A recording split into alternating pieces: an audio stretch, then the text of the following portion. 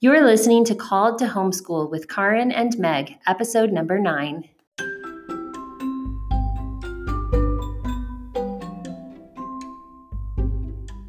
This is your manual to becoming the amazing homeschool mom you were called to be.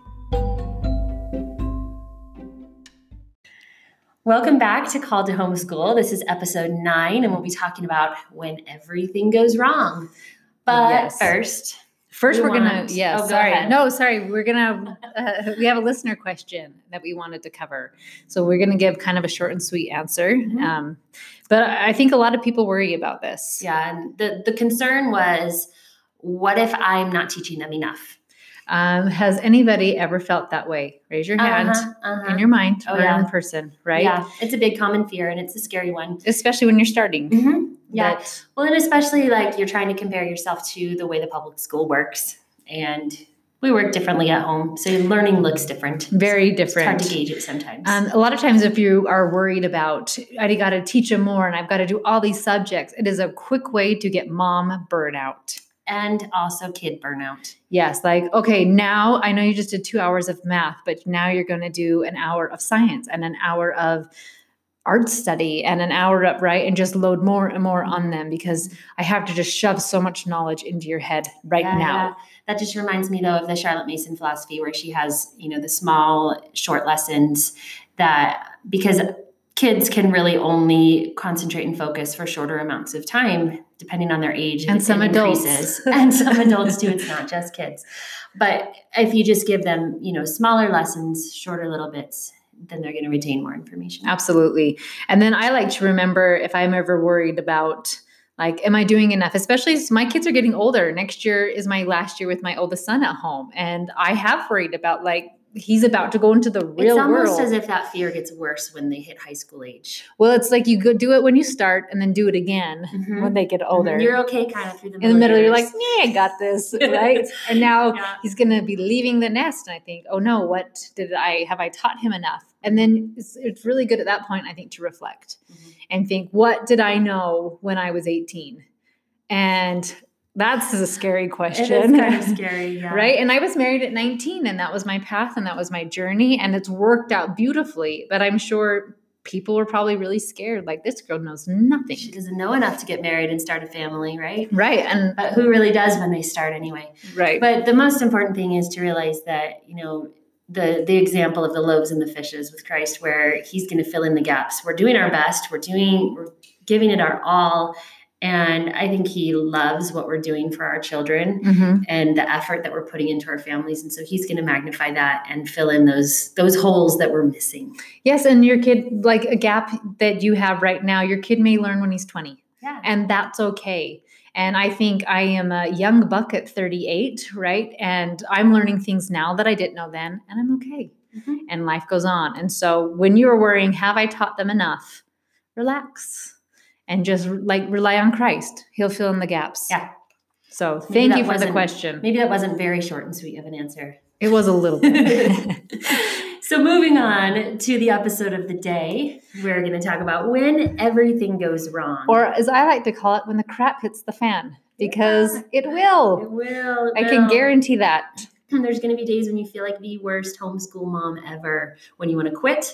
When you want to enroll your kids in school and even threaten to. That's funny. I've threatened that, and it's funny. We talked about this before we recorded, and I don't think I've ever threatened mine. I've kind of done it a few times. I might not admit how many, but I've also there's this charter school that's right around the corner from me that I look up their website every year, probably thinking, okay, this year I don't have it in me. I'm going to go look at this website and probably enroll my kids this year. I never have. Funny. I keep on doing it. But there are times when it just feels overwhelming and hard. And I say this not to scare you, because if you're a new homeschooler and you hear this, you're going to think, I can never do it. But I say this to let you know that it's common and it happens to all of us. Yes, it's not out of the norm. Like nobody's life, even if you're in public school, nobody's life is perfect. No. And how great when bad things happen and somebody gets sick or somebody dumps paint down the stairs, saying that for a friend or for myself. That like it's almost going into it saying, oh, okay, like this is one of those bad days because life can't be 100% perfect all the time. Right. So when those days come and you want to quit, We're going to talk to you about some things that you can do to make it a little better and to survive those days and to wake up the next day and keep going despite. Yeah, I think the first place for me to start would be saying that sometimes bad things happen. Oh yeah. And just kind of owning it. And I think that a lot with my 2-year-old. Like sometimes 2-year-olds cry. And right now he's just being a 2-year-old. Yeah. And just kind of relaxing with that. So when that's my first go-to, when something does happen, a kid throws a fit, something gets broken, like, oh, this is just one of those days where something bad's going to happen. Right. And homeschooling is just going to have bad days that things don't fit well. They don't gel well. The kids don't work well. You don't feel like working, whatever it is, there's just going to be hard days. So some tips for that. Because we're pros. We're pros at having bad days. Yes, we are. and still homeschooling. Like that's the thing, is that we both have homeschooled for so long, and we've both had bad days. So here is your hope that you too can have a bad day and everything will work out. Like life goes on and it will be okay. Right. So tip number 1, change up your routine. Yeah. So. The definition of insanity is doing the same thing over and over and expecting a different result. That will drive anyone crazy. If you're doing the same morning routine and everybody's crying every single day and like, well, maybe I'll do it with a cheerier disposition, but you're still doing the same thing every single day, then nothing's going to change, right? Nothing will change. Yeah. And so it's kind of breaking the mold. If you think about when you're doing something, your mind wants the easiest possible way to do it. And going on autopilot is an easy way because it doesn't have to think.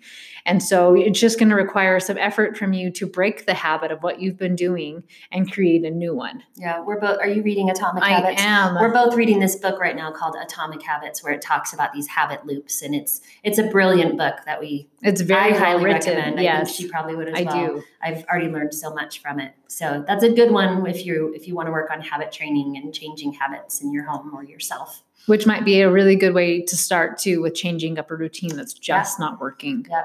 So we can get stuck in these ruts that just really get old too, where, it's monotonous and it's the same so often that it's just so boring and dry to your kids. And so it's really great once in a while to just take a break from that normal routine. Maybe that routine works well, but you just need a break from it. So change it up and do something a little different for a day or two. Maybe that looks like reading different books, or maybe that looks like taking your school books into the backyard on a blanket, or to the park to read aloud books. Something that small and that simple can give you enough of a change in your routine that it just kind of breathes some fresh life into your day and your school so that kids are happier again. Yeah, I've even noticed something easy to change with my kids instead of just having them sit there, like you were saying, change positions. Mine is adding food.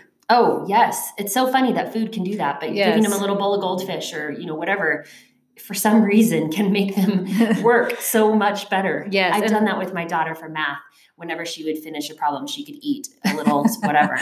Like a puppy. Yes, it's so funny, but it made it so much more bearable for her when she was really struggling when she was younger. Yes, and so that's one thing we've done really well with poetry and tea time is it always has food. And we have our terrible little teacups that keep getting broken. And there's always a funny drink in it of Kool-Aid or hot cocoa. And our crumpets are always something interesting. But it's now something they look forward to instead of like, oh, we have to sit and listen to you read poetry. Yeah. So that was just changing up the habit of how we used to do it. Yes. So then the next tip is to find the root of the problem. So if there's, a really hard thing that keeps coming up and coming up and coming up, you might have something that's causing that problem that you're not really aware of. It could be behavioral for your kids. It could be a particular subject that they're really struggling with, or it doesn't teach them the way that they learn. And so it's a hard subject for them. Or maybe it's a mood. Maybe you're coming in with a bad attitude, or they're coming in with a bad attitude. So if you can figure out what that problem is, like what's causing that problem, then that can help you fix what's going on. And sometimes, guess what? You might be the problem. In the scripture, I wish I knew the exact scripture. It says, is it I? I guess it'd be New Testament. And Christ is around the table and he was saying, one of you are going to betray me tonight. And instead of pointing fingers and saying, oh, I bet it's that guy, right? They say, is it I? Mm-hmm. So is it me? So be willing to look at yourself and saying, am I the problem? Is my temper too short? Yeah. Am I not well rested, so I don't have much to give? Mm-hmm. In a few episodes ago, we talked about taking time for mom. And so maybe you need to go do something for yourself so that you do have the energy and that mental power to give more. So that might be part of the problem, is that you don't have the mental capacity Yeah. to deal with it. So if you think about how hard it is to do school when you're in a bad mood, sometimes you just wake up on the wrong side of the bed and you're just grumpy for no really apparent reason. Think about that with your children too. So, if you're aware of it for yourself, think about what your kids might be going through. If they wake up in that kind of bad mood, it's tough and it's hard. And so maybe if you think about how hard it is for yourself, you can be a little more understanding of your children and their bad days and just be a little gentler and softer to them on those harder days for them. Absolutely.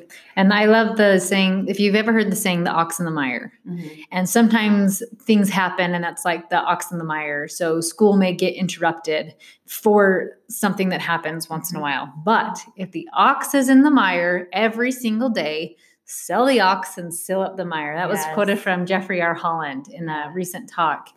And it's, if there is something that is constantly in the way of the problem, right, get rid of it. Right. Yeah. And then one more thing just along that vein is look at what you're trying to accomplish in a day. If it's too much, then maybe you just need to scale back a little bit. If you're trying to fit in too many things, that can cause a lot of stress and anxiety in your home. And not only for you, but for your kids as well. Yes. And I will remember when you start to do too much, the kiss, to keep it simple, sister. Yeah. That's from our episode on Keep it simple. Keep it simple. Yes. And then the next tip is be willing to be creative. This, I'm not going to lie, is where I excel. I think I'm pretty good at this too. And I think after so many years, you just get good. Yeah.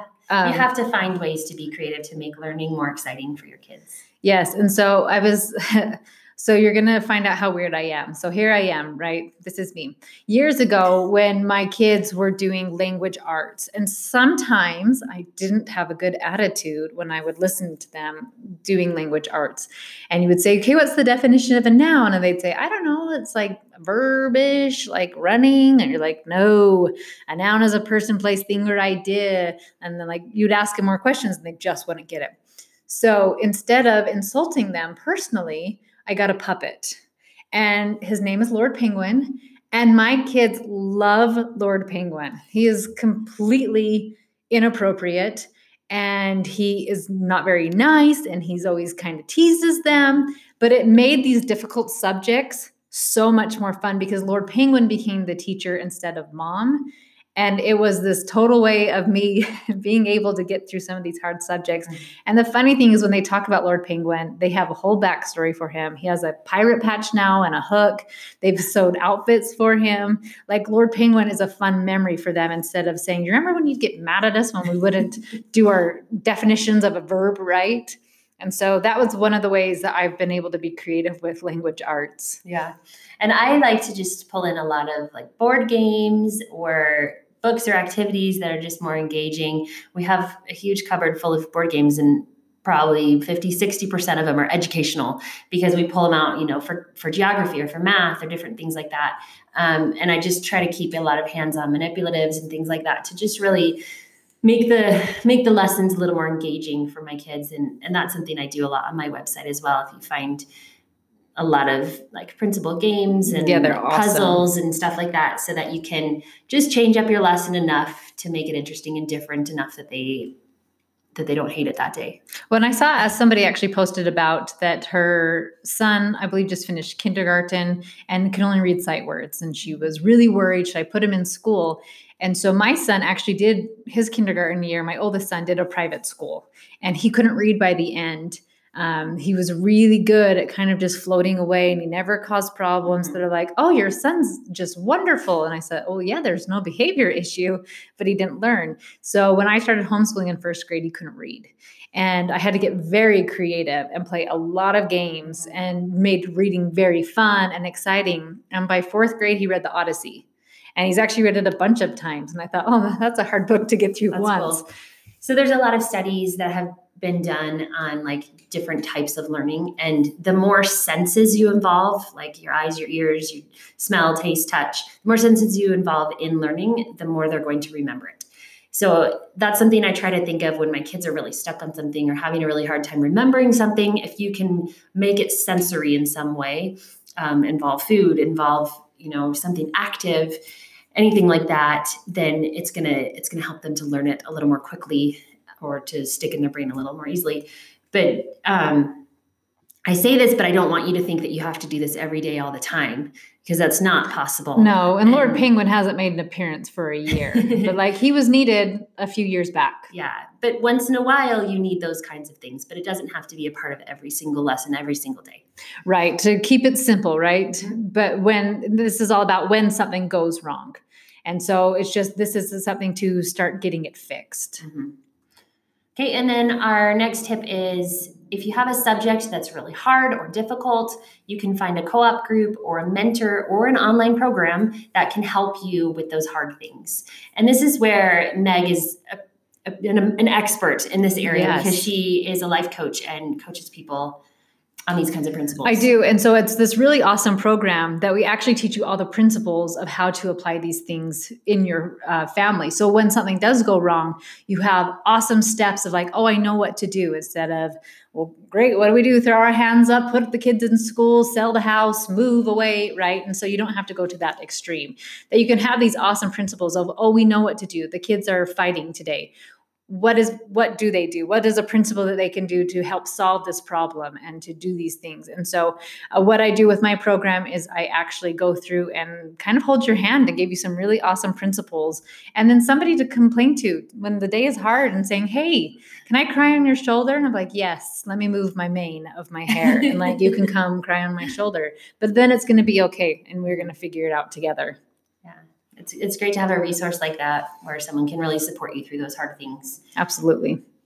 All right. So just a quick little summary. Change up your routine. Yes. And then we've got find the root of the problem. Be willing to be creative. Mm-hmm. Even if you need your own puppet. Yes. And then find a support or a mentor to help you through. Yes. And you guys have got this. And just don't feel bad when a bad day happens. And just know it's just one of those days that are just a bad day. And it's nothing personal, and that you can do it. That's right. All right. We'll talk to you guys next week. Have a good one.